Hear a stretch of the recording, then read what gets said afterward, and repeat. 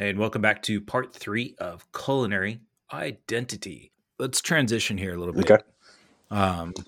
And this still kind of falls into the culinary identity. And is there anything else on the culinary identity that you want to kind of touch on?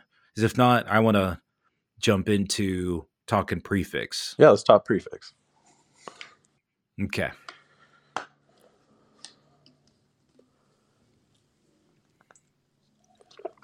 I'm going to stop this real quick. Okay. Morris. Yes, sir. Let's talk prefix menus. Prefix menus. So, yes. And this is something that in Europe, especially France, is very common. Mm-hmm. And here in the US, a prefix menu means two things. You're at a really fucking high-end place, Mm-hmm. and it's just, this is their menu. Or you're a cheap asshole going around restaurant week bitching that I forgot about your iced restaurant tea week. isn't Oh shit! your 3-course prefix menu for $30 or whatever, and you're bitching that your iced tea isn't free. Yeah. You're not ordering wine. It's just you're part of what makes restaurant week an absolute fucking beating. Mm-hmm. And God, fucking restaurant weeks.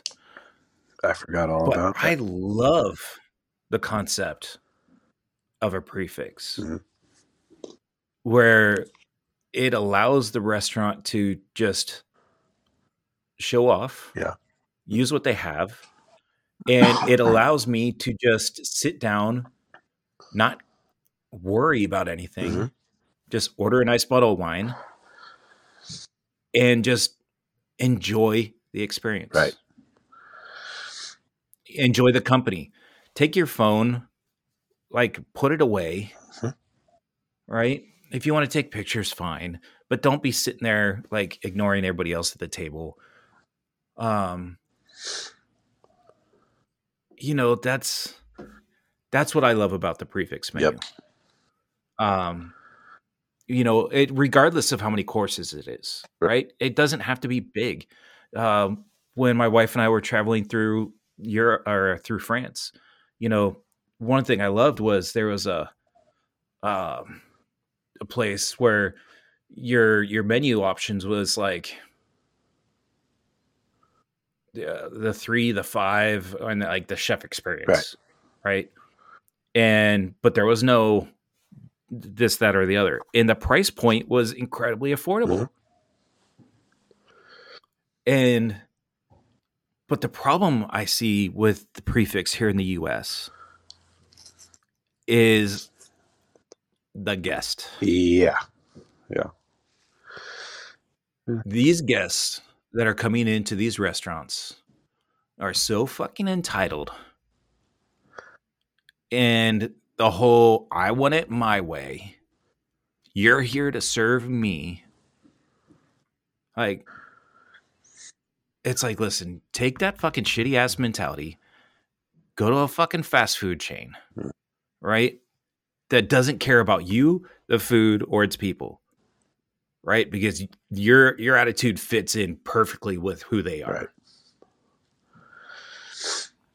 But if you're wanting the experience, then welcome. Because the beauty of a prefix menu is you really have to give all your trust over to the chef. But you have to just rely on the fact that he knows what he's doing and he's going to take care of you no matter what your preconceptions or what you wanted when you walked in, that you're still going to get good food and you're going to get it at a good price. And I think you're right. The problem with the prefix is that American people are very opinionated, and I like my word title better. And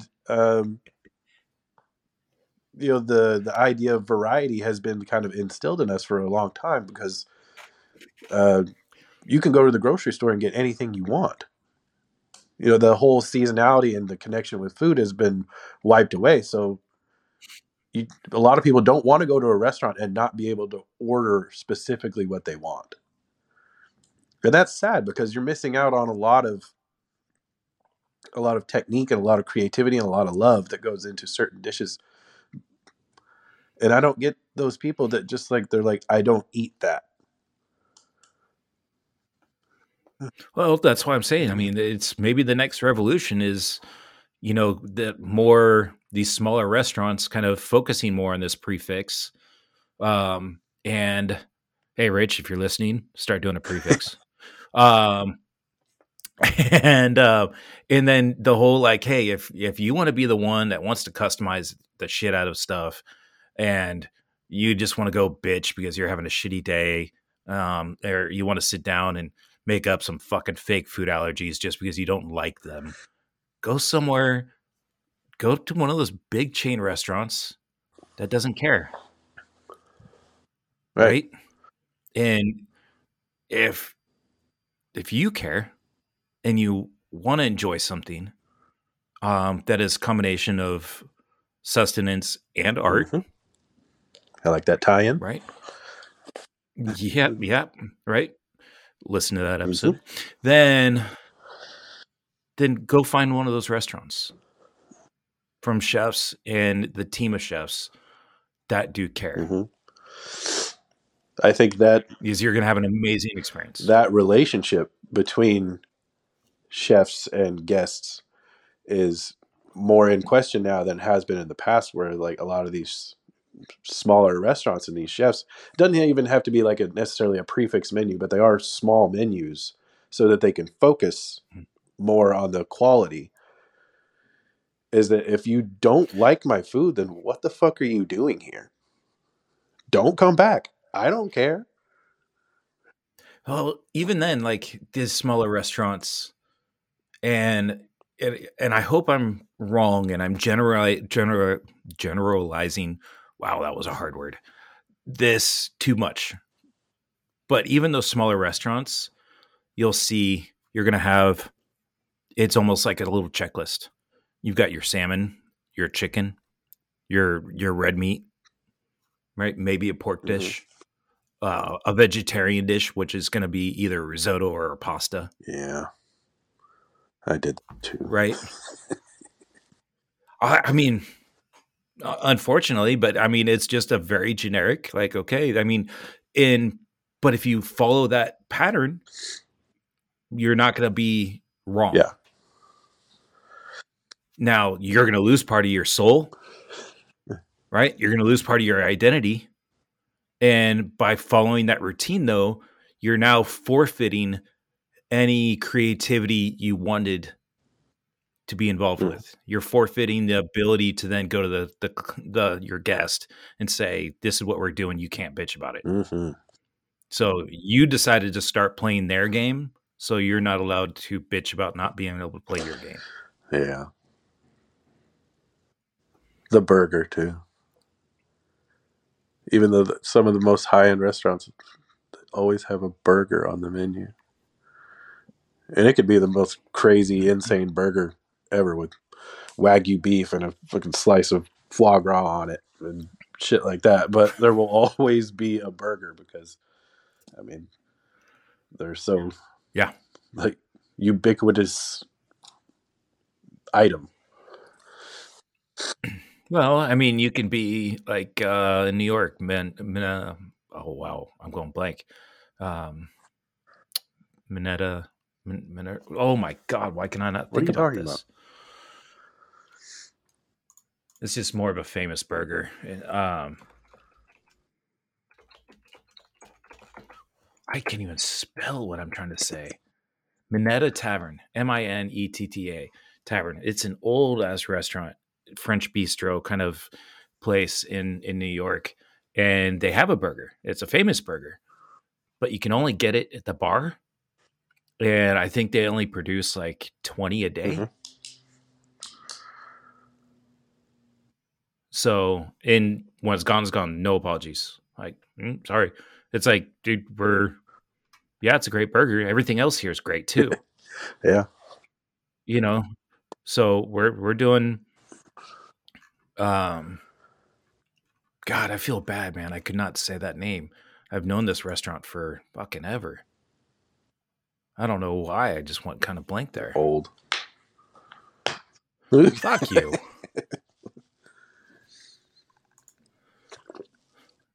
And I say that in the nicest possible Oh, I way. felt it. I felt the love.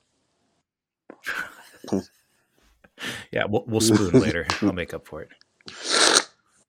Oh, I'm not supposed to talk about that live. I'm I don't mind. a. Let it be known.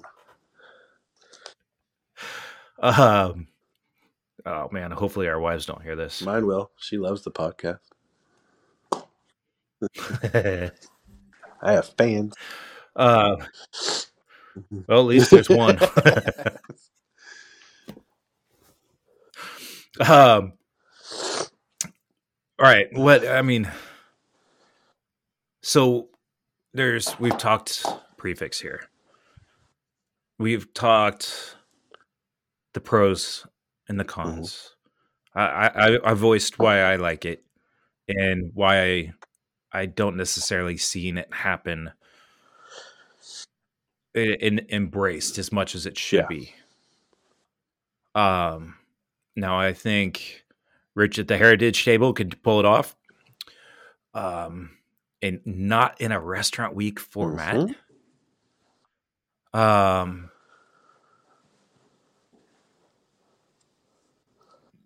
Because it also embraces the zero waste mentality. But so we've talked why we like it and what the problems with it is, and a lot of the problems are really just the guest. In unfortunately having a new experience with it, not being able to choose and wanting to customize the fuck out of everything. I'll take that, but can I get this sauce on the side? I don't know if I like that. Put that on the side. Just fucking sit down and enjoy, right? Chances are your life sucks. Stop trying to control everything and just enjoy something. It'll make your life better, I promise. And when you get to that level of cooking, everything that goes on the plate has, meaning. It's to create the harmony of the dish. You take one thing out of it, and now it's not the same thing. No.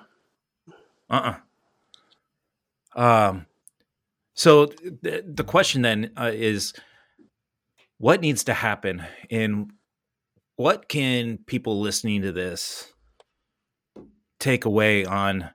I mean, what would be the next steps in helping open this up? Like, right now we're talking about all the problems, not offering any solution. Right. So what's the solution then? We're for it. I'm for it. You're for it. I think, people just need to be a little bit more open-minded, and that's not a solution. And people need to be a little bit more concerned about where the food comes from, how it's prepared, and where the actual waste from it is going. I'm going to kind of play devil's advocate for myself here real quick. What if the guest is a lot more willing to do this than we're giving them credit for?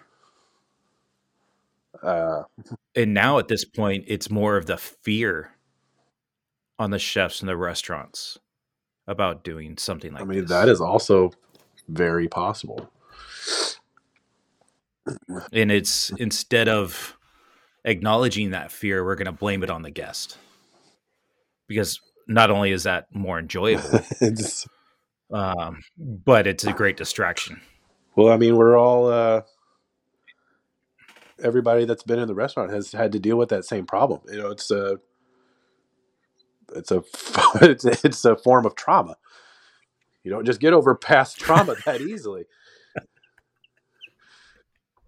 We're trauma brothers, and you can want to put yourself out there as much as you want, and you can try a little bit. But like you said, if if you're scared of what the guest thinks, then you have to have that checklist. But like I said, I think more and more chefs are steering away from that because the guests have been so wrong in the past. Mm-hmm. And to a certain extent, some of them know that. And that's why I think are getting better. But like I said, it's a long road. Mm-hmm. So I don't really know what the It's a solution would long. be other than I, think about it a little bit more. I've got the solution. Oh, come on. Stick your hopes and prayers up your Oh, ass, dude. Well, I mean, not in the. I say that in the nicest I know. possible way. Um, thinking about it more is gonna just delay and just now all of a sudden it's dead. Like nothing's gonna happen. Um, and I've gone completely blank on where I was going with this before I decided to be a dick about Actions it. speak louder than words. It's something Mm-hmm. of that, right? And just and do it because the other part is it. We're not talking about ditching your entire fucking menu and just going exclusively to we're doing 3 or 4 dishes, Right. right? You can grow into that. I think you would have to. You You kind of have to establish a little bit of a reputation for yourself before you just open a restaurant and say we're prefix only. Unless you're in France. or even existing places, Yeah. right? You can have your regular menu and then have another prefix menu, um, and and just and just have that be the thing. Um, the Zaitinia by Andreas, Jose Oh, Andreas, right? that was one of my favorite Right. meals, There's the man. one here. Man, I still wish Yeah. it was here. Absolute favorite restaurant.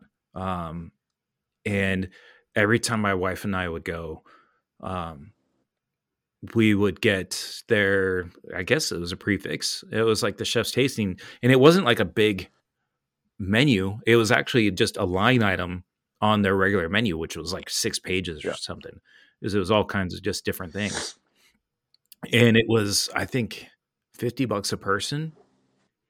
It was Yeah. It pretty was super reasonable cheap. considering the amount of food Yeah. you got. And it was high quality. And I mean, it was Mm-hmm. phenomenal. Like, and so we never went there and actually went through the menu. We just sat down and said, yeah, we'll just do this. And every time, like, we'd be like, oh my God, please tell me we're almost done. And it had, but in a good Yeah. way, right? It was like, we are stuffed. And so you can do that, Yeah. right? Everybody else can do that.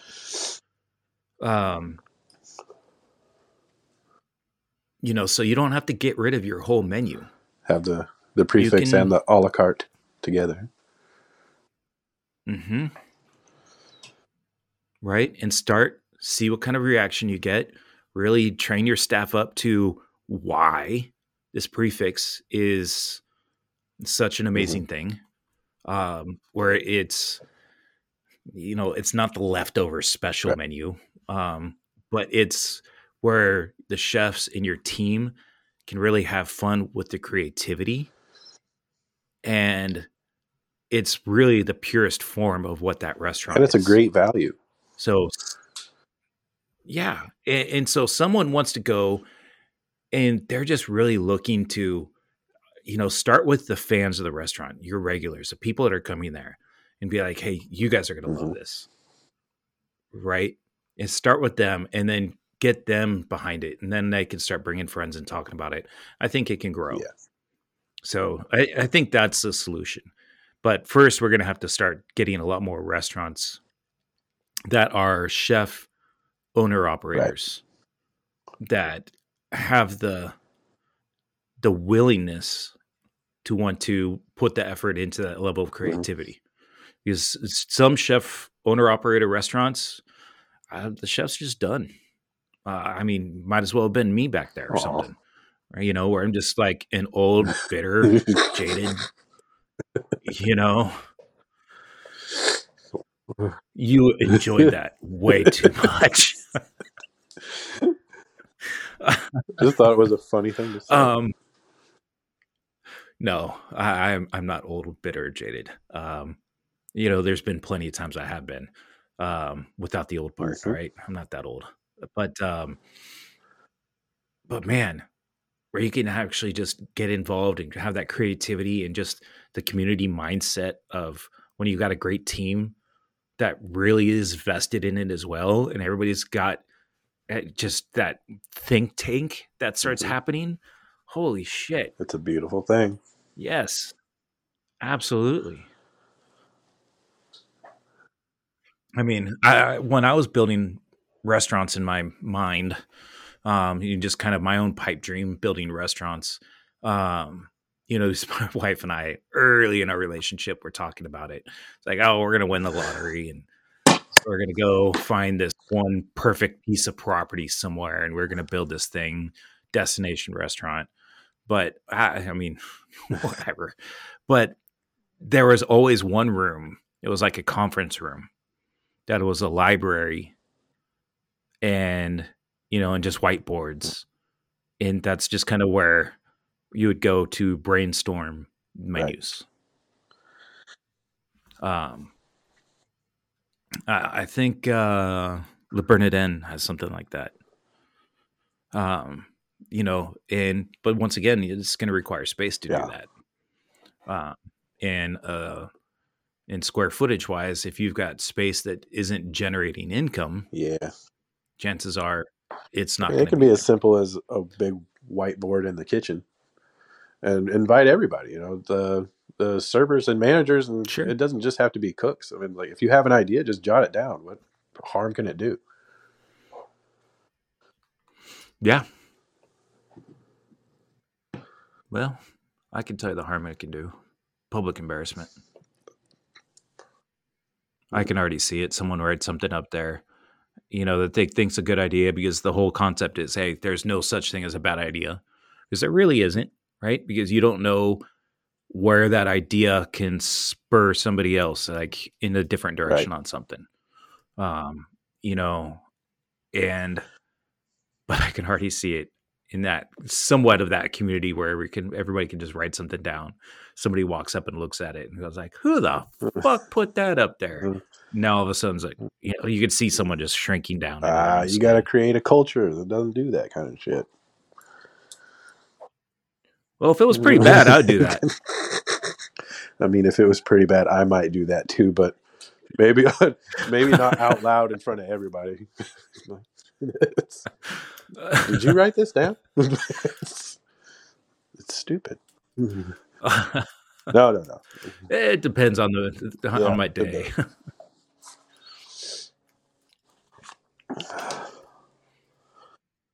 All right, man. I think we're good on that. So, any other topic? I mean, we've kind of talked culinary identity, and we've spun this off into, the Mhm. bistronomy, the growth, some of the zero waste, and then prefix, uh, and some great ideas there. What part of culinary identity have we not hit? Uh, I guess like individual chefs as opposed to like American identity as a whole. What do you Well, mean? if you have like, are we still recording? Okay, Yes. so like I told you about how I grew up, right? And that experience to Uh me huh. seems almost like ubiquitously American. Like my friends all grew up the same way. We just, our cultures or, wherever we came from, it wasn't discussed. It wasn't acknowledged. I didn't know I was Irish until I was in my 20s. But if you come from a background, whether it's I don't know, you're Mexican or you're French or even if you're Canadian, like you have something to kind of fall back on. And I don't mean that in like any kind of negative way. It's just like when you're brought up with a cuisine, you have a lot of respect for that cuisine. Whereas a lot of us are blank slates. So as an American chef, aligning yourself with a certain cuisine, it's I want to say it's difficult, but Right. it's a I big feel you. choice. You know, you do what makes you feel good, obviously, but you know, it's I don't know if it's harder or easier to be that blank slate. You know what I mean? Yeah, because when you grow up with nothing more than burgers, pizza, and mac and cheese, not saying that's what you grew No, up with, yeah, yeah. but just I mean, just generalizing the whole concept of American food. Um, I mean, you don't really have an Yeah. identity. So I'm I know that's what you just said. I'm just Hmm. summarizing in my own simple words because You're I'm more old. articulate than I am. um, I don't know if that's true, but yeah, no, it's an interesting thought. I never really put that together because, I mean, for me, it was California, growing up in California. I didn't realize it at the time, but a lot of that really is stuck with me Right. though. Some of the California cuisine and just more of the infusion of the Pacific Rim Asian Hmm. cultures. So, and that's still there. Um, Now it's just infused with a little bit more barbecue. I even remember when we were at Barley and you brought in artichokes for the first time and taught us how to turn artichokes, and you were Hmm. like, in California, sometimes this is dinner, like just a roasted artichoke with some butter. And that was fucking crazy Yeah. to me. I had never even seen an artichoke in real life. So it's not just, cultural backgrounds from like other countries or whatever. I mean, it's also just your location within the country itself. I was born and raised in Texas, but what does Texas have? Tex-Mex and barbecue. That's not the kind of food I cook. You have to make choices, Hmm. and I don't really know what I'm trying to say. It's just an interesting thought when you don't have that cultural background to fall back on. Yeah. Yeah. Because in California, there's a lot more farms that are smaller, local, just a ton more produce for obvious reasons. Um, yeah. Texas, it's not as much that. And then you get into the whole concept of identity of, like, say, chili. Does chili have beans? Does it not have beans? Maybe it's supposed to have pasta in it. Serve it over spaghetti or cinnamon rolls. Did you say cinnamon rolls? Who the fuck puts chili on cinnamon Wisconsin. rolls? Wisconsin. That's a Yeah, new they one. put chili on cinnamon rolls. It's a thing. I mean, I I could tried it see once. It was it. fucking weird. I'm not disagreeing with that. Huh. Anyway, I don't know if it got on chili, but no, that's, yeah, finding your identity. It could be why so many American chefs growing up so quickly just try to latch on to Yeah, something. and I did. We talked about that. It was really through like I just wanted to escape the lack of culture and submerge myself in other cultures, and it came out in my food, and then my food became very disjointed. Because you're trying to Yeah. find yourself. You're using the food as kind of that Mhm. experiment. Who am I, daddy? It's a valid question. Not your papa, son. I don't know how to further Um, expound on that. It's just a weird idea. it is, but I mean, very valid. Hmm. So if I open a restaurant, no matter what I make, is it New American?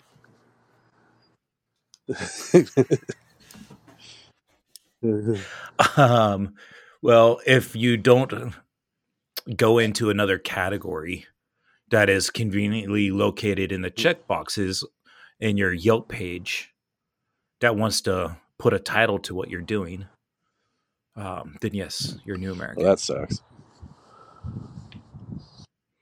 Because you're only allowed to check one box. Yeah. To me, it has kind of a negative connotation. Like, it seems lazy, but I don't want to discount it altogether because some people might be really passionate about what New American cuisine is or isn't.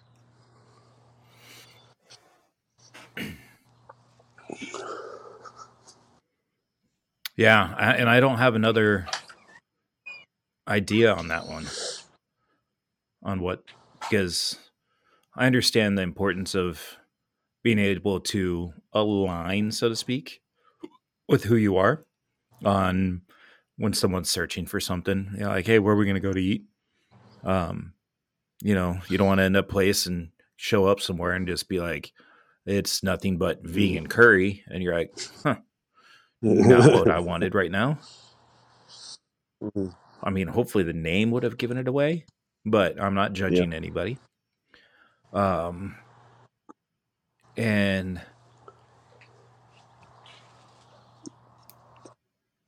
yeah,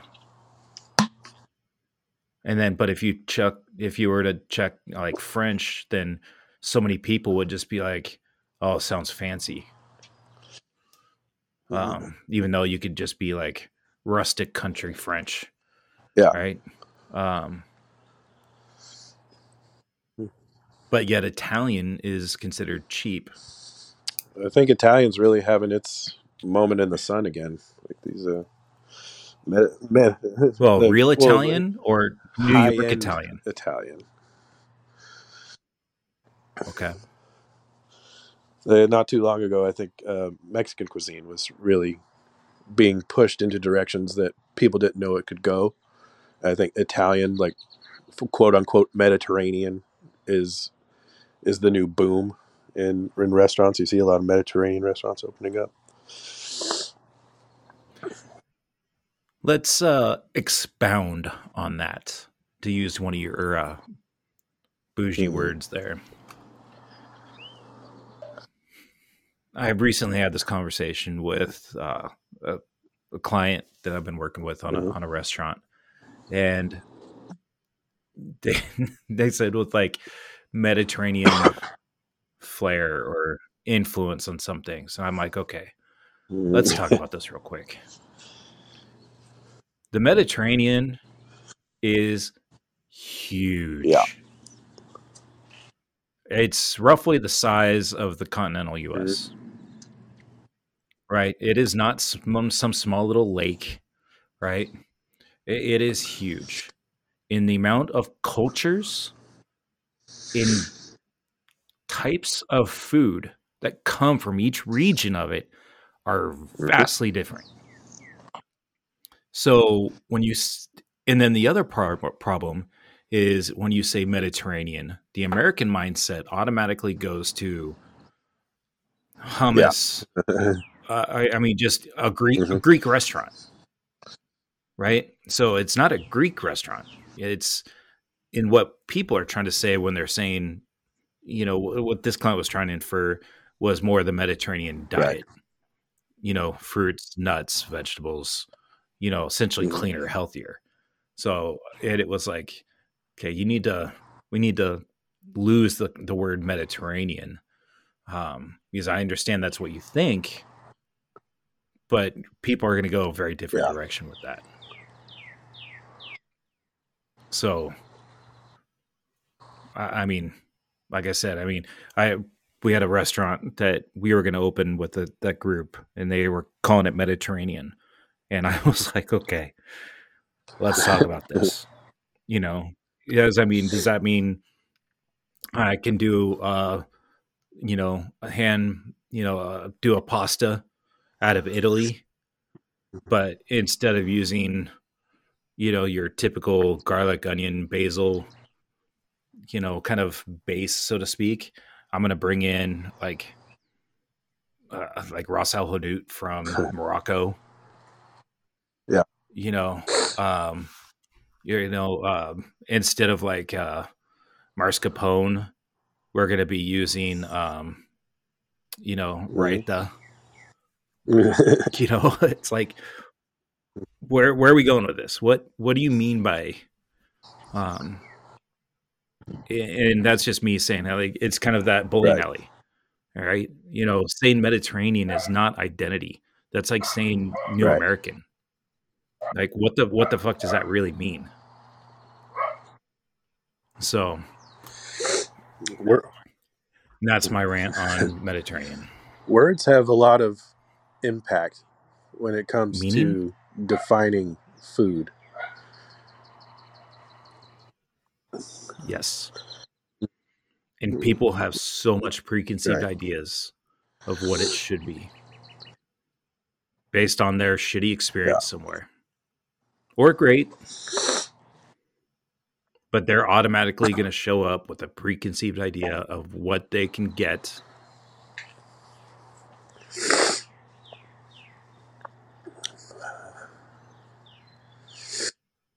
And And that's that's it. it. Hey, chefs, appreciate you all listening to this week's episodes on culinary identity. Look forward to next week. Next week, we've got talking situations that just about every chef has been faced with. I shouldn't say situations, it's one situation every chef has been faced with. And if you haven't faced it yet, then it's just a matter of time. You're probably just too young. So stay tuned for that one.